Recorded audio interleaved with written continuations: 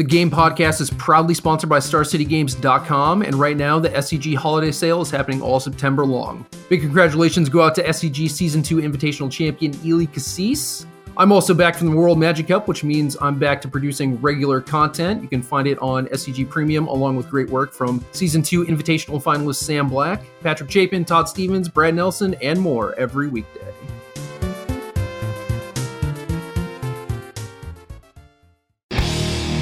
Time to play the game. Okay! Game on! Time to play the game. Game on!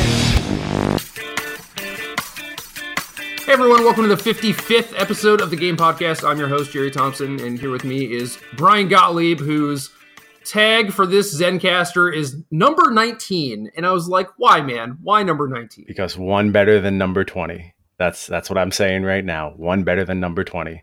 And if you guys don't know, the new number 20 in the world is my co-host, Jerry Thompson.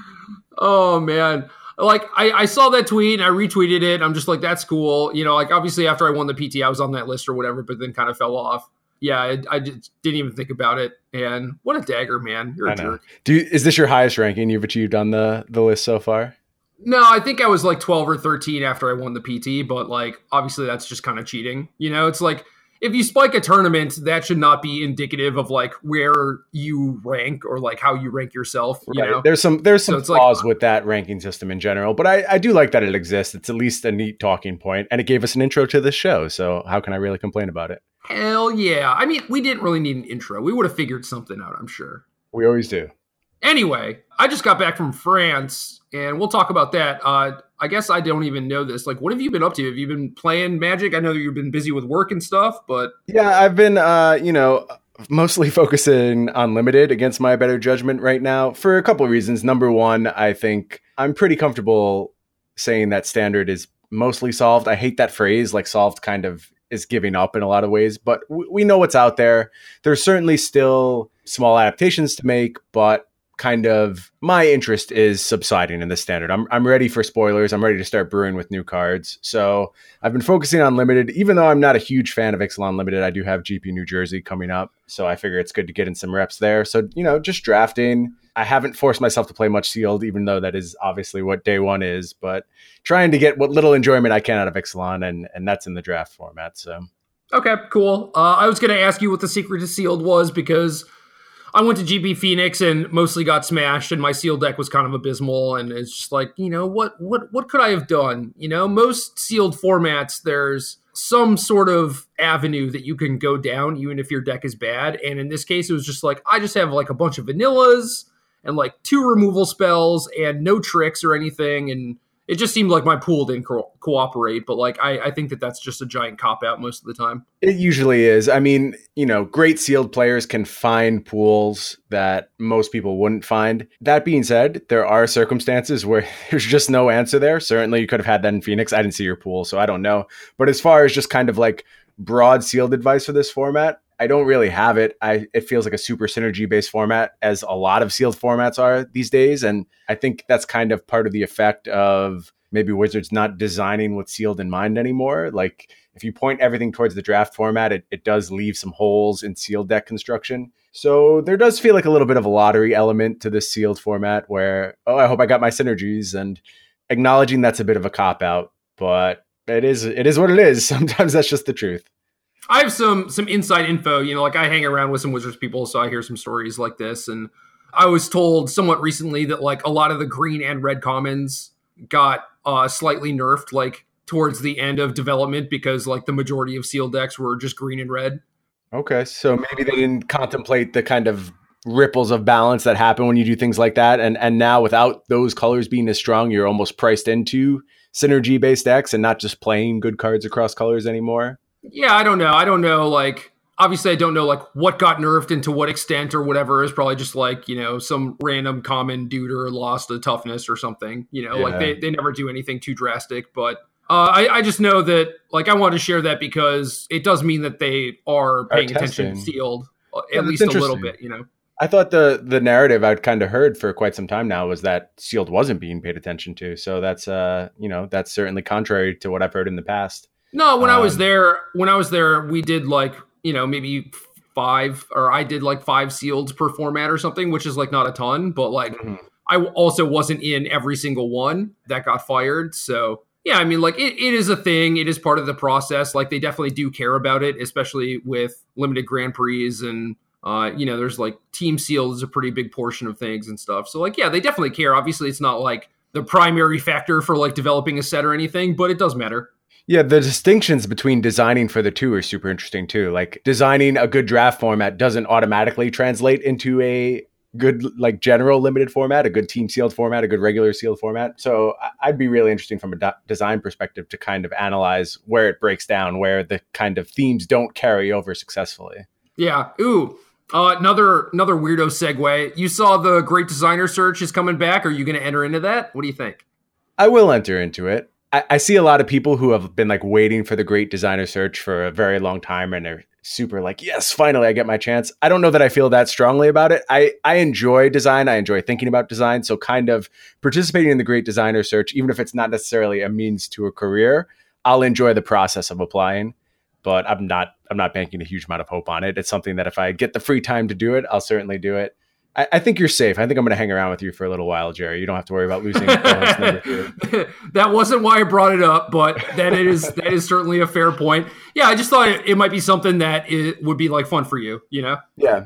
No, exactly right. I think it's a good, like, fun activity for me. I don't see it as a huge defining moment in my life, but I know some people are super stoked to have the opportunity to just do some design. And there's a lot of kind of amateur designers out there who have been waiting, kind of chomping at the bit for this chance. So yeah, it'll be cool to see what comes from it. I always enjoy following the coverage of it. I think it's really interesting. They do a really nice job in the past on Wizards.com, kind of walking through the contestants and showing their designs every week. So that'll be fun to see. Yeah, I mean, the last one happened like it seems just like a million years ago. And at the time, I was certainly not that interested in game design, but I did follow it a little bit just because like there were some names that I recognized and stuff. And it was mostly cool. But also like now I think I have a much better handle on things and I can appreciate like people's actual world building and designs and stuff. So yeah, I'm actually looking forward to the coverage now too.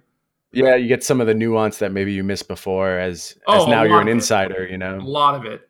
But yeah, man, France, World Magic Cup, got the team with Captain America himself, Reed Duke. I kind of feel bad because like whenever I bring it up, it's because like, you know, Reed is such a big deal, but like I don't want to undersell or forget Oliver Tomajko also. Like he was also just like a very, very valuable teammate. The way things broke, this is kind of the cliff notes, is we lost playing for top 8. We got defeated by Wales twice in the same pod. If you're wondering what the hell that means, don't worry about it. The tournament structure is super weird, but not completely unplayable or anything, but it was kind of weird. Thankfully, I got to play with all the good cards, so my record was quite good. I went 8-1 with Sultai. Oliver, I think, went something like 6-3 with Ramonep Red, and Reed actually did not win a match that mattered over the course of the entire weekend, and he was playing Blue White Gift. So do you guys think you maybe handicapped him with your deck selection a little bit? I know that generally in that spot, you saw either Blue-White Gift, and the Japanese team that won the entire World Magic Cup did have the Blue-White Gift in that spot. You saw Blue-White Cycling in some instances, and even some instances of Blue-Black Control. Yeah, and the Blue-Black decks looked pretty good. I didn't look too closely at Rizzy's list, but Sam Rolfe, people might recognize from Moto as Chirolane. He does some streaming too. Like he was part of the Wales team and he played blue-black and his deck looked pretty sweet actually. And yeah, we didn't really explore that too much. We didn't explore configurations with like mono red and Mardu vehicles, which I think might have been a punt. So yeah, we could have done a better job. It was just like, you know, how much time do we want to spend like brewing these weirdo decks that may or may not be good when we know that the gift deck is solid, and both Reed and I had played with it, and we both just gave it like the green light. Reed was the one who was testing it the most at the end, so he's just like, yeah, I'll play this, whatever. And I figured out some of the sideboard plans I like for Sultai, and we just ran with it, you know? So I think that brings us to a very important question for regular listeners of this cast who have listened to us talk about Temur forever and ever. Why Sultai as opposed to Temur? Was it just preserving the red cards for the mono red deck in this case? I will get to that. Actually, let me mention something else really quick too. I think Reed had very unlucky pairings for his seat, and I don't think that there was a lot of science behind like picking who sits in what seat or whatever, but yeah, he was supposed to be like fighting like the Temur people and kind of the mono red people, but he ended up playing against like blue black control and all the weirdo decks. So like he just got very unfortunate in a lot of situations. But yeah, as far as Temur versus Sultai, I don't know. I came in just assuming that we were going to have to split the red cards because Temur and red were the best decks. And then I started thinking about like what sorts of combinations would like, each deck have. Like obviously the red deck needs a braid, but like I was playing more braids than sprays in my Temur deck and mostly just moving away from spray in general. And it was like, okay, well, I can play cut ribbons in that spot and then have more things for God Pharaoh's Gift in my sideboard, like, 2 Rivers Rebukes, maybe Appetite, Confiscation Coup, whatever. So I didn't think that it was going to be that big of a deal. And like ribbons is actually pretty good. Mm-hmm. So I was not super unhappy with that. And then Reed was just like, well, like a lot of people are playing Sultai, like we should at least try it. And then I did. And I was just like, oh, hell, this deck is actually just really good. And I just kind of stuck with it. And I think I played like 4 or 5 leagues, which is obviously not the most extensive testing in the world, but I also played like a few sets against Oliver playing red to like hammer out my sideboard plans and stuff. And the thing that kept happening in the leagues that just kind of floored me was that like I always smashed Temur. I was undefeated against Temur. Yeah, I think that's kind of, it's surprising to hear it was that dramatic, but that was kind of the basis behind the rise of Sultai at the Pro Tour, right? It was perfectly positioned to beat Temur. Well, in fairness, though, at that point, most of the Temur list had moved to 4 colors. So Did you see a lot of 4 color in the leagues, or were you beating straight Temur? I was beating like straight 4 Glorybringer Temur. So The trick is that I had, no matter which list I was testing, I had things like Essence Scatter or Harsh Scrutiny that were good against Glorybringer. And I was very cognizant of like the turns where they could deploy Glorybringer. So like if they have a Servant on turn 2, I might not care, but if they have it around on turn 3, okay, like maybe I'm going to go out of my way to kill this thing so I don't get Glorybringer the next turn, assuming that it would be like kind of devastating for me. And I would like maybe save a Blossoming Defense for it. I added Bristling Hydra to my sideboard. At one point I was testing a couple of the main deck just to have more things that lined up well against Glorybringer, and I think that served me pretty well. The Glorybringer dance may be the most interesting part of Standard right now. It's such a carefully balanced, carefully orchestrated key turn that we're playing at this point, where you really have to consider, all right, what happens with Glorybringer here? How can I alter my game plan to play around Glorybringer? Because it's a very difficult card to play around when it clocks you for 4 in the air. I think that's the strategic point of Standard, and it's where I see really great players getting their biggest edge, is properly both deploying and playing around Glorybringer. It's very similar to Gideon of last season, right? It was like yes, a big thing that Brad did throughout like the entirety of Gideon's run in Standard was, how do you beat Gideon on the play? Like turn 4 Gideon on the play. Is there a deck that can break serve against it? Is there like a certain combination of cards or something that we can have to actually make this not as relevant or not as good as it should be? And yeah, Glorybringer feels the exact same way. It doesn't come out on turn 4 every single game, but like there are certainly those games with Servant of the Conduit where that is a real possibility. So yeah, it is definitely a thing that you have to be cognizant of. And I made a few tiny tweaks to my deck just to be a little bit more aware of it. And I think that those worked out pretty well. And that's the Essence Scatter, Harsh Scrutiny type cards. Yeah, or, even just like how you play your cards, right? Like, this came up like very rarely, but there are also like things with like Walking Ballista, right? Where it's like, oh, do I want to invest like 4 mana into making my Ballista a 3/3 because it's just going to get Glorybringer the next turn or whatever? Like, does that actually help me? Or like, can I play Hostage Taker this turn? Because if they Glorybringer me, it's just a disaster. So like maybe I have to wait on the Hostage Taker until next turn. Really interesting decision points. I kind of pooped on Standard a little bit in our intro where I said I wasn't that interested in it anymore. From a gameplay perspective, I think Standard's still great.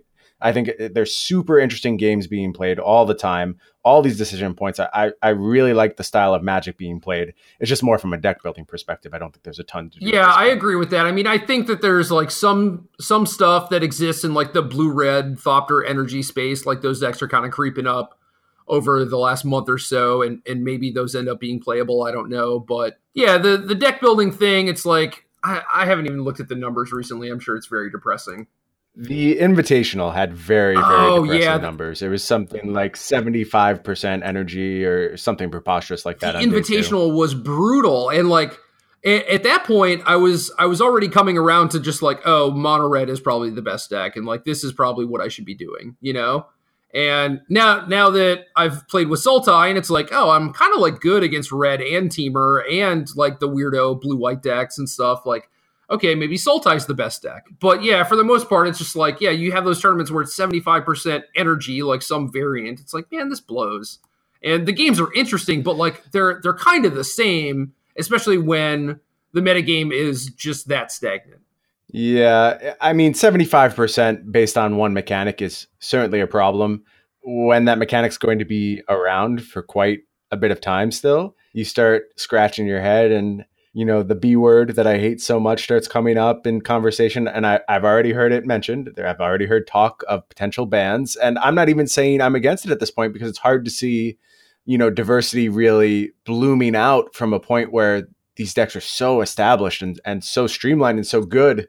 Obviously, we never know what the next set brings, but I am concerned that energy is going to be around for quite a bit more time before we're free of it. What do you think about ban Attune, unban Copter? I always thought the Copter ban was a bit of an overreaction. It was just in all the decks, and like the decks were somewhat low power level overall. Now I think the power level has caught up, and I think that Copter would just help a lot of like, the artifact decks or like the small creature decks. Like, yeah, I mean, Copter left before a Braid and Fatal Push entered the format. Like, two tremendous answers to the card. I think you're exactly right that the Copter ban was a little preemptive. I just don't see them going back in time, kind of. I think they'd be a little hesitant to do an unbanning. I would be all for it. I think the format gets very interesting with an Attune ban, unban Copter. Really, I'm all for any changes to a format, though, so that's not fair. Basically, anything they do that could shake things up a little bit, I'm on board with. But I do think Copter is a really interesting card in the kind of, mono black aggro space. Again, improvised based decks that are kind of floating on this borderline between aggro, God Pharaoh's Gift. And I now list all the decks that this card goes in, and it's actually all of them. I do start to see the problem, but it is all right. It's like maybe not blue-black control or whatever, or like the super hard white-blue decks, but yeah, I mean, it goes in everything. Like, obviously, you would play them in Temur Energy, and it's just like, oh man, I just want a card filtering thing in my Temur Energy deck, right? Yeah, I think it's not a problematic card to have be ubiquitous. Like, it's an okay card to be in every deck as far as that goes. That's what happens when you make good artifacts, right? Especially good aggressive artifacts. They're going to be in every aggressive deck.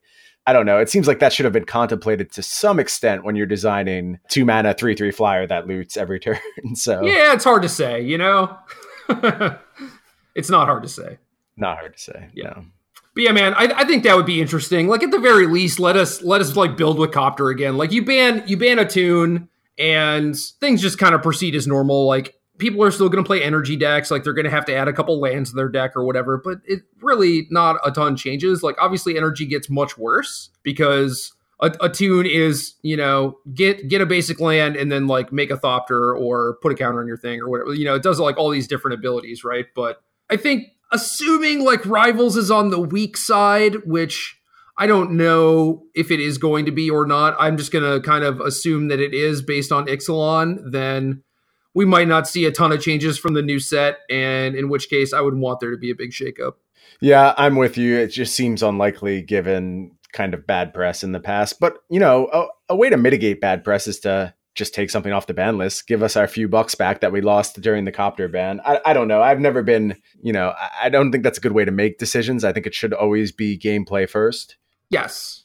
But I realize that I come from a different place than a lot of people, and what I want isn't necessarily what's best for the game. So, and that is a completely reasonable take, and I appreciate it, and I wish more people had, just that self-awareness. It would be good. But if you have self-awareness, you can't get the mob and the pitchforks and the torches going. And that's the favorite part of all Magic players is to just have the angry mob banging on Wizard's door. Was it delivering pizzas that said ban?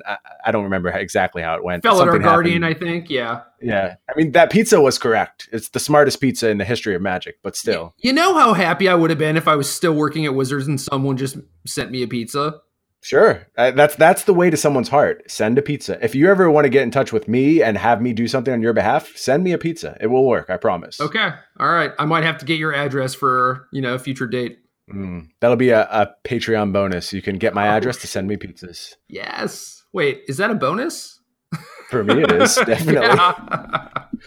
Shh, don't ask questions. Just let it go. Okay. Yeah. It would be an honor to send you a pizza, Brian. Perfect. Okay, so any questions about Sultai? I mean, my list is like a little different. Like I added a land, which is kind of my trademark.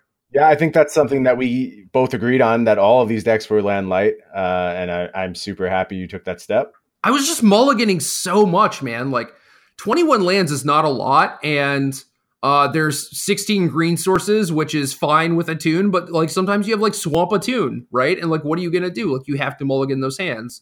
I added a swamp, so it's not like that necessarily fixes that problem, but like if I have like swamp, like Siphoner or Ballista or something, like yeah, I can more reasonably consider keeping that hand.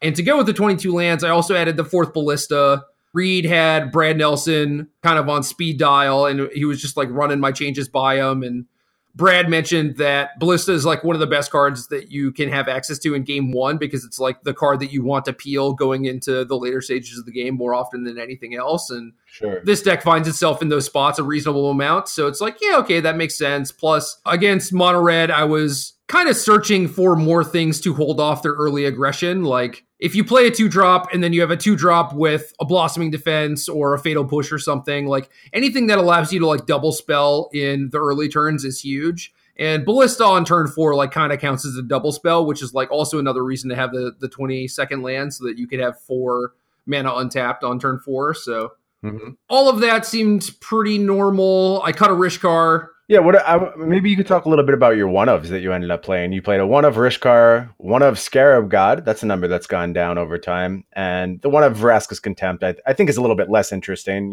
just a fine catch-all. But how did you arrive at the numbers on Rishkar and the Scarab God? Everyone is always trying to kill your 2-drop. Like, your 2-drop is always so terrifying, whether it's like Cub, Siphoner, or Constrictor. Obviously, if it's Ballista, it's not that super scary. And Rishkar is one of the things that makes turn 2 Ballista like not as embarrassing.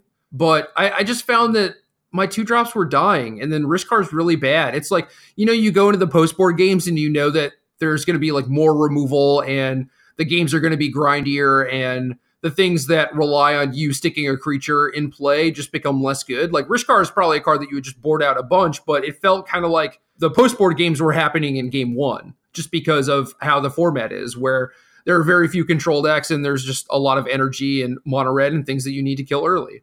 Interesting. Yeah, Rishkar is kind of a card that I don't like in general. It's a card where you remember the games where it's dominant and forget the games where it either rots in your hand or is just like kind of this completely ineffectual body based on in comparison to everything else that's going on in the format. So I'm cool with dropping that number down. I honestly would be completely cool if Rishkar left the deck overall. I wanted to. Reed made me keep it. I made a couple concessions to my teammates. As all good teammates would. I think that's a huge part of the process. Do you know his reasons for his Rishkar defense? We may or may not have talked about it. I don't actually really remember, but I just know that he was like, yeah, you can cut one, but I would just like keep the other one.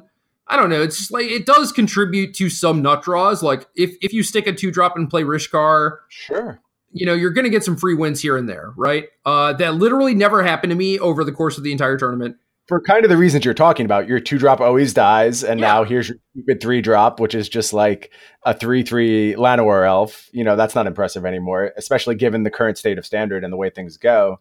Yeah, and I'm not ramping in anything. It's not like I get to play Rishkar and Averter Gearhulk or whatever. That's just not happening. Yep, exactly right. So, yeah, going forward, I would consider cutting it. I do think that it removes an angle from the deck, and I've written about this in the past, like just mentioned it here and there, where like the more layers of different things that your deck is capable of doing, like the more successful you will likely find yourself. It's not like your deck should be trying to do 10 things at once or whatever, but like if you get to add this free nut draw into your deck or this free capability of doing something, like imagine if I never played like the Scarab God in my deck. Like going long, I would just like struggle in some games, right? And like obviously there are games where like the Scarab God is going to rot in my opening hand and just be awful, but at least now I have that capability, right? Rishkar does that too, where like if you go snake into Rishkar, like they're probably dead. Sure. I couldn't dispute that for a second. It's probably the most busted opening in the format. But I don't think that those situations are going to happen all that often, So I would be fine with, if the metagame stays the same and there's a lot of spot removal, that Rishkar could just leave the deck entirely. I would be completely fine with that. And along those lines, can we have the second Scarab God back? Because it really frightens me to only have one Scarab God in my deck. How did you reach that number? Most of the Sultai decks only play one. They have like one main, one board, or, you know, only one in the 75 or whatever. The Scarab God in the main deck was actually another concession to my teammates. They're just like, the Scarab God is too good. You have to play one main. You were ready to go with no Scarab Gods. Yeah, dude, I just wanted to play 2 Bristling Hydras. Like, cut the Rishkar, cut the God, play 2 Hydras. That sounds like a very Jerry T thing to do. I'm sure you have a reason behind it. Me being a total schlub and relying on the power level of my cards, I want to play more Scarab Gods. Watching games over the weekend, seeing how instrumental Scarab God was in so many of them. Many games just felt they were about the Scarab God. It was all that mattered. And I understand that decks are built in that way. Like, they're designed to go to a point where you can play Scarab God games. And this deck isn't really built in that fashion. It's got a little bit more early game, but it's kind of like you're talking about. There's value in having multiple layers to your deck building. To me, a second copy of the Scarab God seems like it will win you many more games than maybe that one of Rishkar or, a few of the other fun ofs floating around here. But talk to me about why you disagree, why you think one was correct, because I'm kind of shocked. So against red, the Scarab God is good, which I think goes against popular opinion, but like, even testing for Worlds, we found that the Scarab God is just like one of the best things you can be doing against mono red, because they're coming at you from a bunch of different angles. They have a lot of ways to burn you out, and Kenra coming back from the graveyard. Like, they have a lot of good stuff happening going long. And Scarab God is one of the things that you can jam and just kind of like lock up the ground and actually put a clock on them. The issue with Sultai is that, like, you don't have enough removal spells to like slow the game down to get to the point where you can drop Scarab God and not just be like dead on board, basically. 5 mana is a lot more than 4. 10 of my lands ETB tapped on turn 5. So it seemed like a tall order, and like my Moto testing also kind of reflected that, but the WMC matches, like the Scarab God ended up being very good. I do think that Bristling Hydra also would have been good, and Hydra is just another thing that lines up well against Glorybringer and allows you to maintain some traction even in the face of like their best card against you. And obviously Scarab God does that as well, but it's just like a turn slower. And weak to things like Confiscation Coup and whatever. Whereas Hydra is just there. Okay. I see where you're coming from. I wouldn't have gone that route. Not saying you're wrong. I just would have taken the more powerful card in the vacuum and let it bail me out when things went bad. Even if my deck isn't inclined to want that kind of pace to its game, even if it's inclined to end the game a little earlier. Yeah, I think you can play a Scarab God almost for free. I mean, there are some opening hands where it's just like, why is this thing in here? And the mana doesn't necessarily cooperate all the time. Like, it's very unlikely that you actually get to 8 mana unless you've been like rogue refining and siphoning a bunch. But yeah, it is like obviously a super powerful card and capable of winning games that no other card will win you. So I totally understand trying to play one, but I mostly was trying to go with the consistency of like, I want to curve like 2-drop, 2-drop, 4-drop. And Hydra is the best 4-drop because it is good against the cards that are good against you. That leaves me a little bit weaker in like the super long games, but oh well. So an interesting card that you don't have in your list, and it's one that we had mentioned both liking in the show prior to your departure, and that is the Black Cartouche. Did you consider that card for your sideboard at any point? Did you just find that the Dai Young Vraska Contempt package was better against mono red? I tested so many configurations against mono red. Like, I had at one point a sleeved sideboard of I think 25 different cards, and I played anywhere from 2 to 4 sets against Oliver. I don't remember how many, but it was like a decent amount. And he was basically just like, I think this is how I want to sideboard against Sultai. We tried it. It was good. And then I was trying like a bunch of different things to basically try to stabilize the early game while also being able to beat his big cards, which is like kind of a tall order because there's not a lot of cards that overlap in doing that. Walking Ballista certainly helps. Bristling Hydra helps a lot too. And then like the Scarab God I felt was just the best thing for beating the top end. So my sideboard plan was basically just like bring in the Dai Youngs, the Hydra, the Contempt, the God, and the Essence Scatter depending on player draw, and cutting some Siphoners, the Rishkar, and a Hostage Taker. And then if I was on the play, like you could cut like a couple Fatal Pushes, but that basically just like depended on how they sideboarded and how they were playing, but I think that plan is really good. At one point when I had more Hydras, I was trying some Cartouches, and I was trying a playset of Greenbelt Rampagers at one point.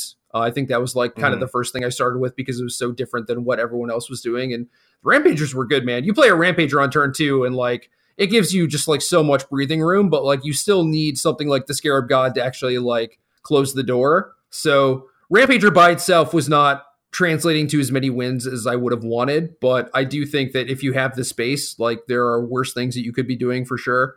And when I had 4 Rampager, 2 Hydra, I was all about the cartouche. That makes sense. Kind of as your body shrank, you had to move away from it. I do like the modality of Die Young. You know, it's both a bridge to the late game and a key card in the late game as far as answering Hazoret. So I see the appeal of that card in the matchup for sure. And that's kind of a key point against Mono Red, is being able to interact with both stages of their gameplay. Right. And it's really tough, you know, like it doesn't take much for them to put early pressure on you. It's just like a Bomat and a Kenra or like a Karizev or whatever. And then you're struggling to deal with that early stuff. And then they just start dropping bombs on you, you know? So it's like you got to clean up the little stuff and then you have to find a way to fight through the big stuff. And it is a really tall order.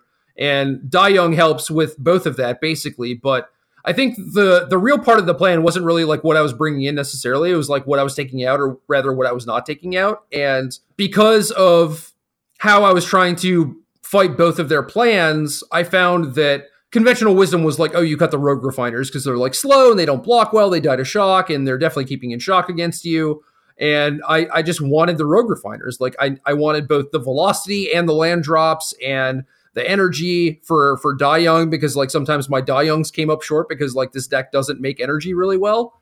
Keeping in the rogue refiners I think is huge. I do think that you could probably get away with shaving 1 because like drawing multiples is pretty bad, but yeah, you just end up with these hands where it's like you have a Fatal Push and they have a Hazoret, or you're missing land 5 for Scarab God or whatever, and rogue refiner is just kind of that thing that helps you bridge the gap, and it does make your Die Youngs a lot better. And yeah, Die Young was just like this card that I would have in my hand with like no energy facing down a Hazoret. And I'm just like, what am I doing with my life?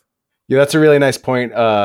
It brings up that you should always be reevaluating your sideboard cards in context, right? Like, or your sideboard plans in context. Even if a card is the default, this is the bad card in the matchup. Well, once you start leaning on cards like Die Young, you can totally see how all of a sudden the rogue refiners go up in priority in the post-board games, and you have to kind of reconstruct your sideboard plan from square one. Yeah, especially when it's Die Young and my plan to close the game is play the Scarab God. You know, it's like I want the land drop and the energy. I want every part about this card. And also, like, the games can be kind of grindy too. So it wasn't uncommon for them to just like kill all my stuff, and then I'm sitting on like a contempt and a push, and then they just eventually fight through it with like a Kenra or like burn me out with Ramunap Ruins. Yeah, just like having the card advantage actually mattered a lot too. So yeah, after like a day and a half of playing against Oliver, I finally figured out a plan that I liked, and then I felt fine like actually just like proceeding and moving on with my life, you know. But before that, it was like, my red matchups are just like really close, and like what can I do to fix it? And I think I figured out a way to actually fix it. So does that mean, I know you don't have really any standard action coming up, but if you did, would you be playing Sultai now? Do you think you're Sultai guy? I think so. I mean, I could see playing mono red, but my testing both on Magic Online and in the tournament was just like, man, like the games I lose are all really close. And I think that if my deck were configured a little bit differently and I just like figured out the matchups and stuff, like I think that those close games would turn into wins, or like if I wasn't making small mistakes, or maybe I should have mulliganed a little bit more aggressively or whatever. Like there are always things that I could have been doing differently. And I don't think I'm at a point where I have 100% the best Sultai list. I think I'm like, 90% of the way there or whatever. But yeah, I do like this deck a lot. And I was surprised at how well I did. And I played against like a lot of red decks, a lot of energy decks, some blue-white decks, like I played against like the field, right? And I just kind of killed it. Well, that's a ringing endorsement. I certainly, if I had any standard coming up to play, I would put in some reps with this in that case. Yeah, so I have Santa Clara, and I'm teaming with Raptor and Webb. I think Raptor is Legacy, although I found a Legacy deck that I really like today, so I'm just kind of like, maybe I should play Legacy. But Webb won his RPTQ with Grixis Death Shadow, so he might play that. And then it's like, okay, well, that leaves me for Standard. And I was thinking about just playing like mopey old Teamer Energy. And then it was like, no, maybe I'll just mono red some people. And now I'm just like, maybe I'll Sultai some people. So I do think that I'm actually going to stick with this deck. You mentioned kind of things being very close and little small tweaks. Can I tell you that in all my years watching Magic and even playing Magic, because I find when I play Magic, I kind of detach from the emotion of it in the midst of the game. Mm-hmm. I've never been as heartbroken by a result as when you guys lost your win for top 8. Like they were just devastating matches to watch. Dude, thank you. I appreciate that, because it was like brutal to see. So I have an article going up. It's going up Thursday, which is tomorrow from when we're recording this. But the podcast will go up on Friday, presumably. So it'll be yesterday's article.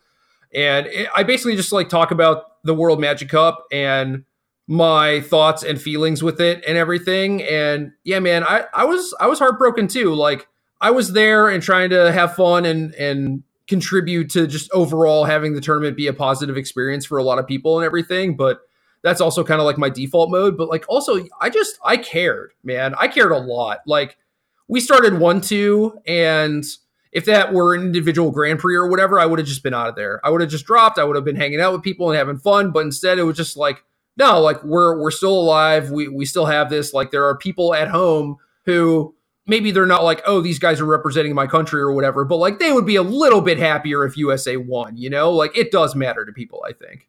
Yeah, I was invested totally. And, you know, I'm not the type of person who kind of gets invested. Obviously, knowing everyone who was on the team had a lot to do with it. And, right. You know, liking everyone who's on the team, that kind of doubles my interest. But at the same time, you know, the World Magic Cup may have its flaws in kind of its structure. And I guess that's really the only flaw I bring up. The structure is weird for sure. I don't think it's completely busted. It's just weird. But that being said, it does a really good job of getting people invested with the outcome of Magic, much more so than a regular Pro Tour, I think. Like people have rooting interest at the World Magic Cup, and it really changes the shape of the game. There's something to be said for teams in spectator sports, and rooting for one person will always feel different than rooting for a team. Right. It's not to say the future of Magic has to be team-based, but if you look at other, you know, now we're in the mode of treating Magic like an esport and thinking about Magic like an esport. And most other esports have a huge team component to them. Even Hearthstone, I think, does a little bit more with teams than, you know, Magic does at this stage. It wouldn't surprise me if teams are a much bigger part of Magic going forward. And you already see that to some extent with kind of getting the team series off the ground.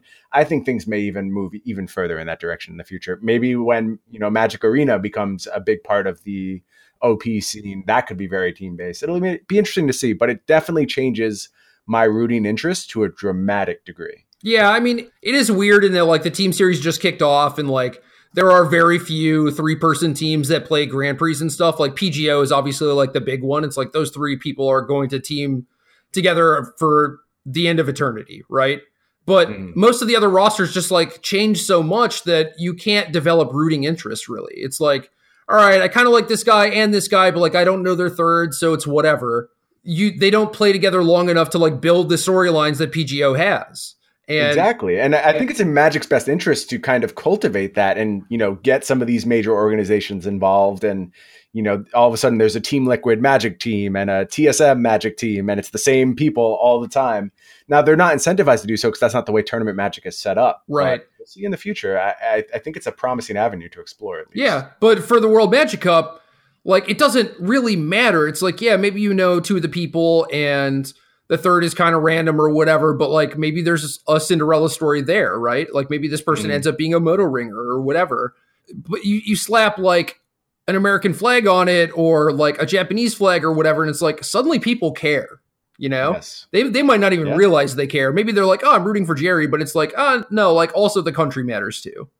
For me to feel a deflated feeling after seeing a game of Magic, I remember when Reed's opponent had, what is it, Deadeye Tracker? Is that the card? Yep. That eats the graveyard? His opponent has 2 Deadeye Trackers in play, and my heart is literally just sinking. Like, oh, I want them in the top 8 so badly. Oh, yeah. No, after I lost my match, I just assumed that we had lost. Great sideboard tech. That was definitely the right card for that matchup. Oh, yeah. Sam is very good, and his deck was quite good, and certainly he was in the right seat for it, you know, and it just kind of sucked that like we played against Wales twice, and in the first time I won, Oliver lost, and then the second time Oliver won and I lost, and obviously both times Reed lost to blue-black control because nightmare matchup. What did you think about the hostage taker? Your hostage taker? Oh yeah, that's the one. Complicated spot. That's all. I really don't. Why don't you talk about it? I don't want to say anything about it. I want you to talk about it. The board state is I duress my opponent. They have a Vizier and a Rogue Refiner in hand, so I brick on duress, and maybe that is like a talking point. Like, why the hell is duress in my deck? Like, my opponent didn't have Glorybringer, and he had a bunch of spells, and being able to protect myself with duress kind of made sense. But obviously, I didn't want to draw 2. I only brought 2 in. But they have a Servant of the Conduit, 1 energy, 5 lands, Thopter token, Vizier token, copying my Scarab God, Aether Sphere Harvester. I know that's a lot to process, but whatever. They're at 8, I'm at 18. I have 5 land, just use 1 to cast Duress. Rogue Refiner, Scarab God, Long Tusk Cub with 2 counters and 2 energy. My hand is Hostage Taker, and I forget what else. But yeah, basically, like, the situation here is, like, I can Hostage Taker their Vizier, attack with my 2 potential 5/5s. They can trade off Harvester for one of my 5/5s, but then they get to cast Vizier from their hand, copy my Hostage Taker, take my Scarab God. They're at 3 life, but if they get to untap, they get to cast my Scarab God. Things just kind of went poorly from there. I flooded out, drew some lands. I was drawing to Walking Ballista for maybe 8 turns, and eventually I was defeated. A lot of people were like, well, you cast that Hostage Taker there, like, you know what's going to happen because you duress them. And it's like, yeah, but like, what if I don't cast it, right? So I have Scarab God. I could just not cast Hostage Taker. I could just start Scarab God. Like, I could Scarab God a Rogue Refiner this turn, right? Or like their Whirler Virtuoso, maybe make some flyers, but like that plan doesn't really work because they have Harvester. Maybe combat changes this turn. Like, I don't know what exactly I attack with, but basically the process for me was we both have Scarab God. They have more mana than me. They have a Rogue Refiner in hand. They are probably going to get to 8 lands. And at that point, if they have an Aether Hub, they have like 2 activations of Scarab God compared to my 1. And obviously that's a losing battle. So I don't know. I thought it was a tough situation. Maybe it is like I get back Whirler between Thopter and maybe like the Scarab God hitting them. Like maybe I can, deal them enough damage to burn them out. And maybe that's the right play. And I think if I attack with both 5/5s this turn, maybe he trades away the Harvester. But like if we both have Scarab God and my opponent has Harvester and my opponent has more mana sources, I don't like my situation, right? So I think you're playing to the theoretical game that you will win. Whereas like in the moment, it's very easy to make an argument against the way you're playing the game. Right. But when you're thinking about the conceivable games that you will win, they all involve playing in that fashion. Does that make sense? I think so, yeah. And like obviously it's a weird situation and my teammates were there and I'm just like, I want to do this. And like they're both just kind of like, yeah, I mean, that seems like your best play.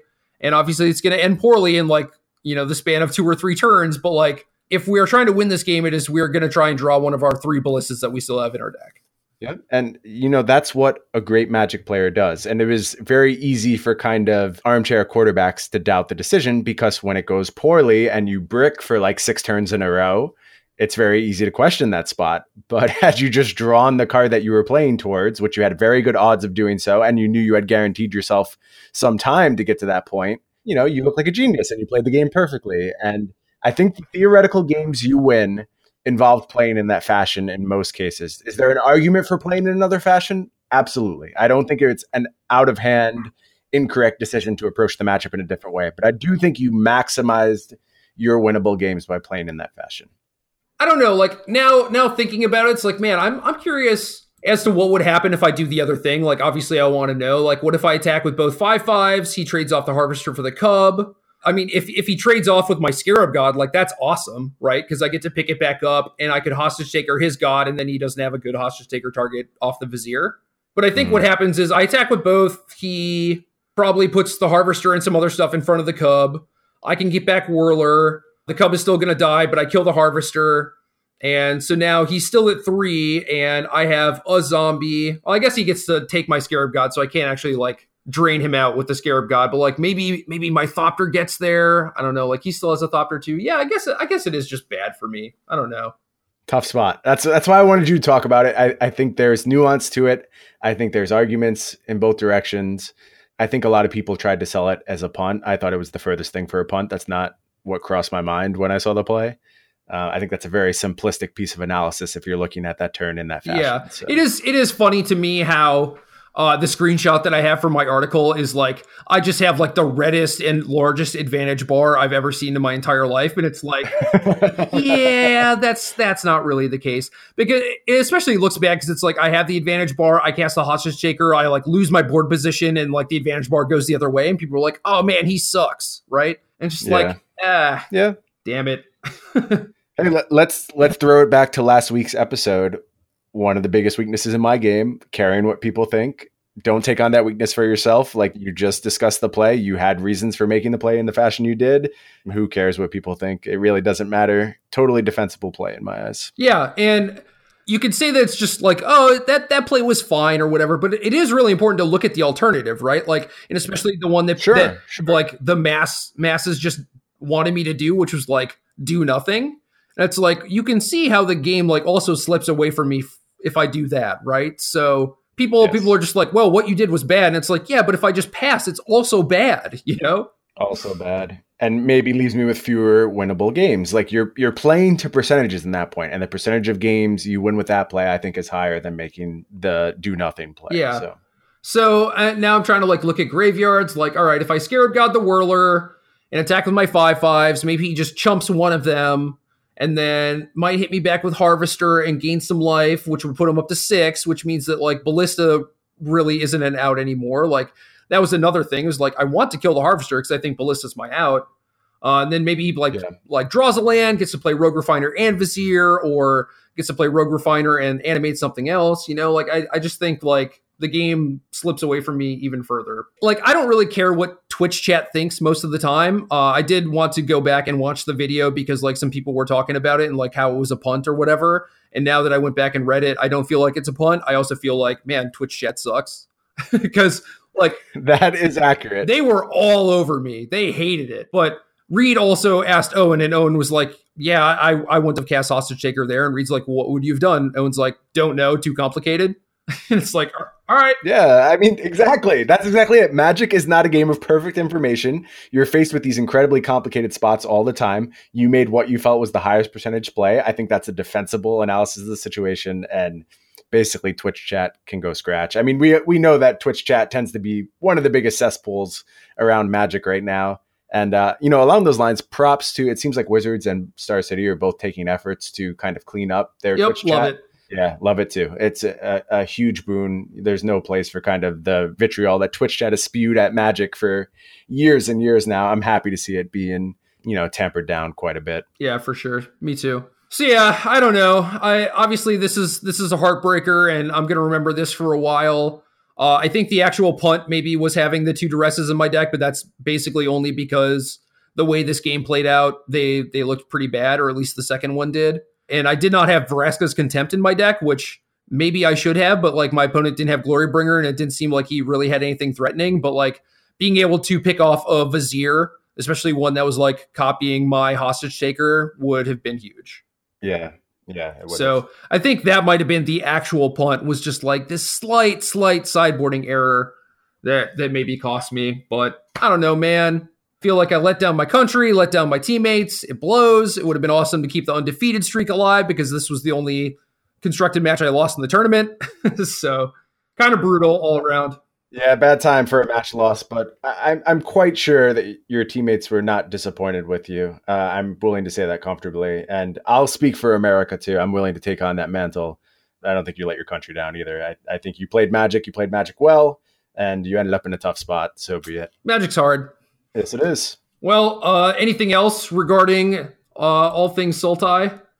I think that wraps up kind of my Sultai questioning. You did a good job selling me on the deck. Like I said, I would certainly get some reps in with it if I had a standard tournament coming up anytime soon. So the one thing I will note is that playing Teamer might feel like really comfortable and nice because all your cards are super powerful, and like that's kind of what you were saying about the Scarab God.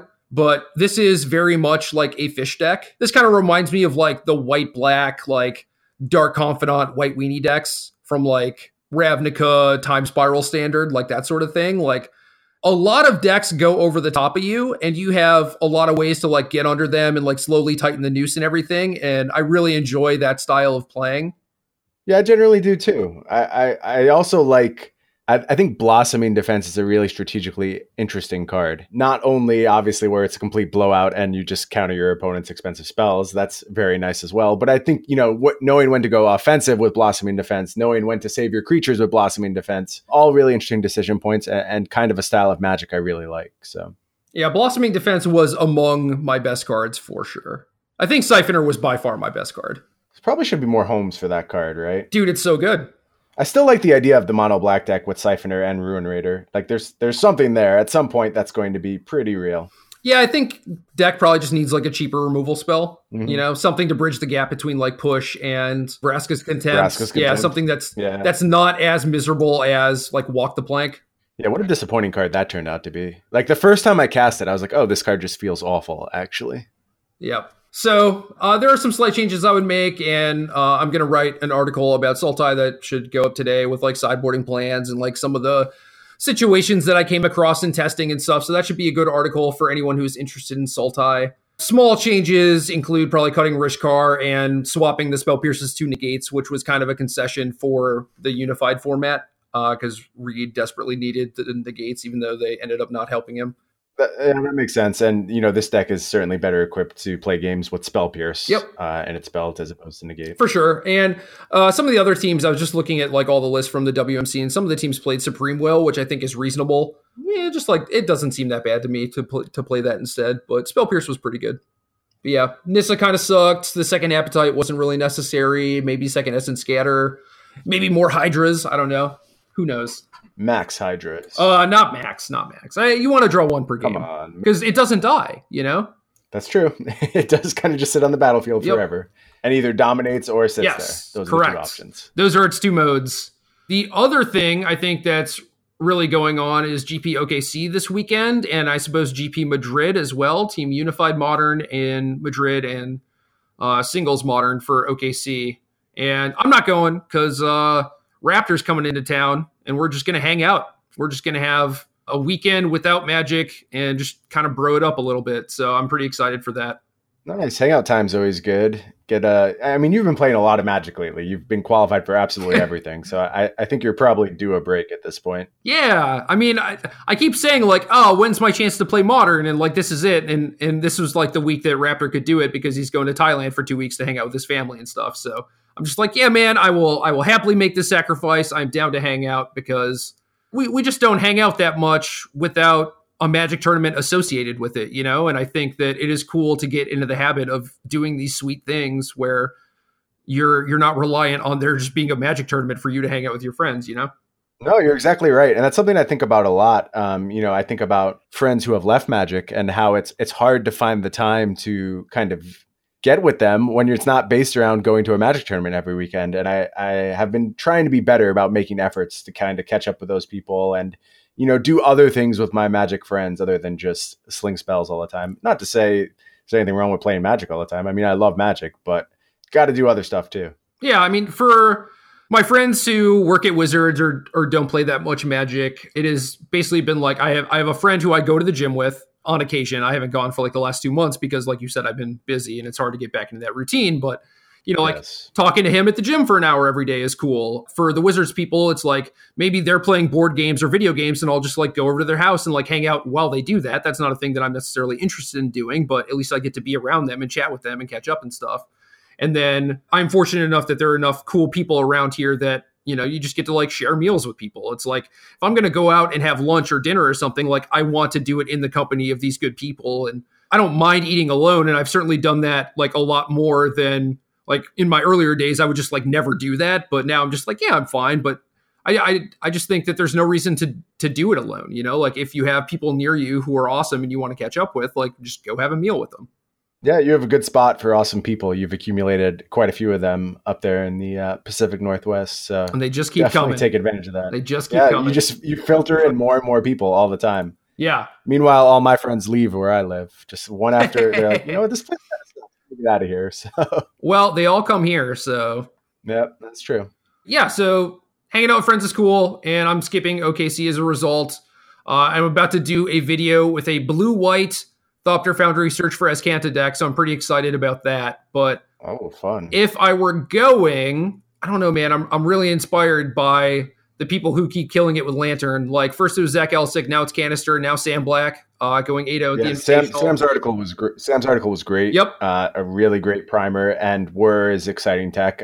We kind of talked a little bit before we started recording, and we were both like, "Yeah, I think I would play this deck." You know, it's a cool piece of tech. I thought the deck was already very good. You know, kind of one of the few ways you can successfully play Control in Modern. I know a lot of people bemoan Lantern. I think it's one of the coolest pieces of deck building of all time. A lot of weirdo decks are starting to pop up around Magic Online. There is a mono blue Living End deck which is making the rounds. You know, a little mopey, kind of some weird stuff going on, but it's coming from a new angle. I like playing Ancestral Vision for free. I like playing My Living Ends for free. I don't know. There might be something to this deck. The Teleria West package kind of bringing a lot of stuff together, and you get access to counter magic. So maybe this mono blue Living End deck merits some exploration. Yeah, I don't know. I would have to play with it. I have no idea.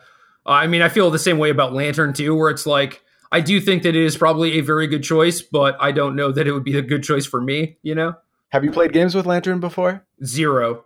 I've played against it several times, and like I feel like I dismantled it a couple times with Bant Eldrazi, and I played against it with like various Grixis decks and stuff. Like, I think I know how to play against it, which should translate to playing with it to some degree. It would not surprise me if you actually really liked Lantern. I think it kind of benefits from the type of person who takes a very long-term approach to games, loves to plan things out many turns in advance. Lantern kind of fits right in with that play style. I think it's one of my most natural modern decks. It feels like a modern deck, which really hits on my skill set very nicely. It wouldn't surprise me at all if it does the same for you. Yeah, I don't know. I also want to be like more proactive these days, just in general. So it would probably feel weird playing that deck, but it's kind of proactive in a weird way. Yeah, it's a hard deck to define. I know what you're saying. It's hard to call a deck that, you know, sits behind an Ensnaring Bridge and a Lantern proactive, but I do get what you're saying. It asserts its game plan very quickly. It kind of doesn't waste any turns and, you know, does so while disrupting. So I get what you're saying. And that's why it is able to succeed as a control deck in Modern, whereas usually they just kind of sit there and die. Yep. You know, it takes this new approach. So, other than that, Death Shadow, maybe Humans. Still good. Totally reasonable choice. Death Shadow will probably remain a totally reasonable choice for a very long time. Yeah, there's just good, powerful cards. There's been a lot of interesting pieces of technology from like the Grixis side of things. A buddy of mine, Carlos Morales, is playing Madrid this weekend, and he has like Chart a Course and a Cryptic Command in his deck and some other spicy things. And he said the Chart a Course. Yeah, he said the Chart a Course is great, when I'm totally willing to believe that. Like, that sounds awesome. We've said it many times on the show. We're just waiting for kind of Chart a Course to find a home across every format. It will. It's coming. I know we keep saying it, and it sees some play right now, but it's a better card than the amount of play it's seen, for sure. Yeah, I kind of want to try some in like Sultai and Temur. I do feel like those decks like really need playable one drop to actually make it worth playing, you know? But I do think that even just like one copy is probably reasonable. The other thing that I think might have been a punt for my Sultai deck list is like not playing a Green Desert, the Hashep Oasis. I think one might have been free. I don't know. You know, I hate the word free when things just can't possibly be free. I mean, it's virtually impossible for that card to be free. So I think it might be free. That might end up not being the case in practice. I think it might be good enough, but free is probably where I draw the line. Yeah. But I've played it before. I've played it in Temur before. I think it's a reasonable inclusions in a lot of spots, and it's certainly won me a lot of games. So cool. Yeah, maybe I should try one or two of those. I don't know. 2 is definitely not free. Yes, that's true. We can say that authoritatively. Okay, so last part of the podcast, we have been taking questions in the Patreon and just trying to answer one at the end of each show. And I think it's like, you know, a cool thing to start doing. Adds a little bit of a different element to the cast and everything. Yeah, it's hard. We get so many great questions. I wish like we could just answer them all. Maybe we'll do a mailbag someday. But yeah, I do like ending the show with the one question from the Discord Patreon every week. Yeah, so I could see like the mailbag happening as just like a Patreon only show or something like that. You know, like I think I did one episode with Majors and maybe Andrew that was a mailbag, but that's a really cool idea. That's a really great way to give back to our Patreons, is just, you know, that limited show. All mailbag questions. I'd be totally down for that. And I bet our Patreons would love that too. Okay, cool. So something to keep in mind, hopefully have, you know, some new stuff by the new year. But the question was something to the effect of like, any advice for someone playing in their first pro tour? Does that sound accurate? Yes. Okay. Yeah. It was from Amnesiac. He said, anything you would recommend to someone going to their first pro tour? Yeah. And I was kind of curious about this. It is not the same Amnesiac that plays Hearthstone. Oh, okay. Anyway, do you have a good answer? I do. I think I have a really good answer. And my answer is 2 words. You belong. I think that's the biggest hurdle for someone to get over at their first pro tour. Yes. You're going to walk into the room. You're going to look around. You're going to see people whose articles you've read for years, who you've watched play in top eights before, who you kind of patterned your Magic game on watching them. And there's going to be this moment where you're going to feel overwhelmed. And I'm telling you, if you are there in the room, you absolutely belong. And you have to do whatever it takes to keep sight of that, to remember that, to know that you can play Magic on par with these people who are sitting all around you. I always call myself back to this really interesting story that Huey told. And it may have been during like his Hall of Fame induction period. And he was talking about Mike Siegrist. And he was saying how Mike was always around when he was playing back in Boston back in the day. And he always thought Mike was a great player. And I think it was Rich who asked, do you think he could have ended up in your spot? And Huey said something to the effect of 100%. Had things just broken slightly differently, it could very well be Mike sitting here now as opposed to me. Mike is someone who I knew for years and years and played against for years and years. And I always thought he was an excellent player, but he was always just a local guy. And he never kind of leaped forward into the spotlight. And then it just took a couple things breaking in his favor. He beat me for a Pro Tour top 8. And he, from that point forward, catapulted into player of the year and is now known as one of the best players in the game. And he has 3 top 8s, correct? So like he's in the conversation. He's starting to get in the Hall of Fame conversation. Exactly right. And he was always a great Magic player. Always. Not to say he hasn't gotten better. Obviously, the more you play, the better you get. And he's spent a ton of time alongside a really talented group of people. And I'm sure he's learned a bunch. But he was always great and just needed things to break his way. And you going to your first Pro Tour, you may be great. You may already be great. And you just need some things to break your way. And you'll learn as time goes on. And, we're having this conversation next year with Amnesiac. And he's a gold pro. And then 2 years from now, he's on his second platinum year in a row. And he's known as one of the best players in the game. If you're at the Pro Tour, you belong. Everyone has to start somewhere. So your 2-word answer is basically a very concise, awesome version of my answer. And my advice is certainly in line with yours, but it's more of like a technical sense where I definitely agree that like if you are good enough to get to the Pro Tour, like you're good enough to do well there, just straight up. And I think this applies to like a lot of tournaments too. Just like, maybe you're going to an RPTQ or even just like a Grand Prix, like you don't have to qualify for it or whatever, but like maybe an invitational or something. It's like if you are good enough to qualify, you're good enough to do well, just straight up. And in that sense, like you definitely do belong. And I think the thing that most people get tripped up about, including myself in my earlier days and even some now, is that you don't necessarily have to do anything differently. Like a lot of people do get overwhelmed or think that they're out of their league and they just think that they have to break it or they have to play a high variance deck because like they don't want to play 10 turns against Huey or whatever.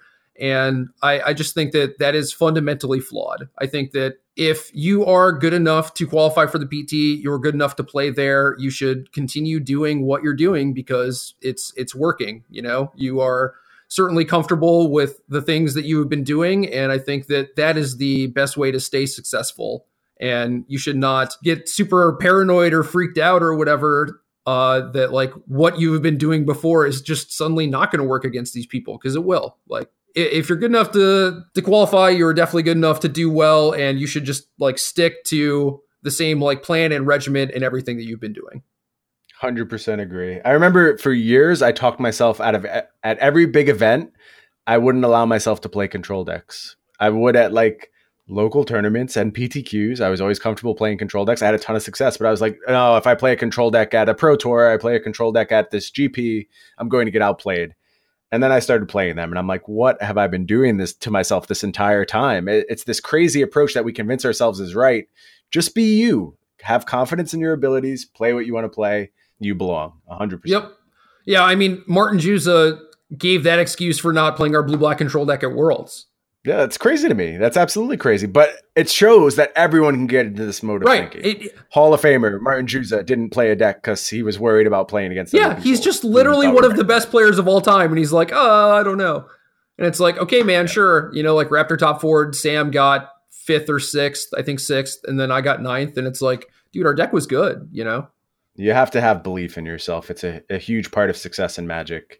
And it starts with, when you walk in the door, being like, I am a Pro Tour player now. Here I am. Maybe it's not even just like believing in yourself. It's just not having those negative feelings and like the imposter syndrome and all that stuff, just make it so that stuff doesn't affect you. You don't have to just be like, I'm the best or whatever, but like, yeah, just don't think you're the worst. Right. Don't go in the other opposite direction. Yeah. It is kind of interesting though, because like someone at the Pro Tour has to be the worst, but that doesn't mean that they can't win the tournament. Exactly right. That's a great way of looking at it. I think there's some famous winners of Pro Tours who people would argue may not have been the best player in the room, and certainly were much closer to the low end of things than the high end of things. For sure. Absolutely. And, they still have the trophy. That's what matters. So yeah, I mean, I don't, but someone does. Someone has my trophy somewhere. It's out there. Putting it to good use. Yeah, I wonder what it's doing. You should get updates on your trophy. Pictures of it traveling around the world, waving to you. Yeah, that'd be fun. All right, man. Good show. Agreed. I think we covered a lot of ground, a lot of good stuff. I feel like we're imparting more lessons these days, which I really like. I think that's a huge part of my game is, a good mental game, a good theoretical background. I like that we're delving into that stuff a little bit more, and it seems like our listeners do too. Yeah, so that's cool for sure. Well, at least the vocal ones are. Maybe other people are like, "Yo, why don't you talk about Teamer for an hour and a half?" Yeah, they're just not listening anymore. They've all left at this point. So. Exactly.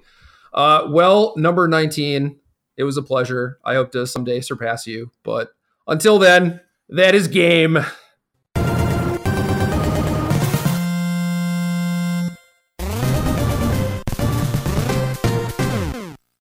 Good luck.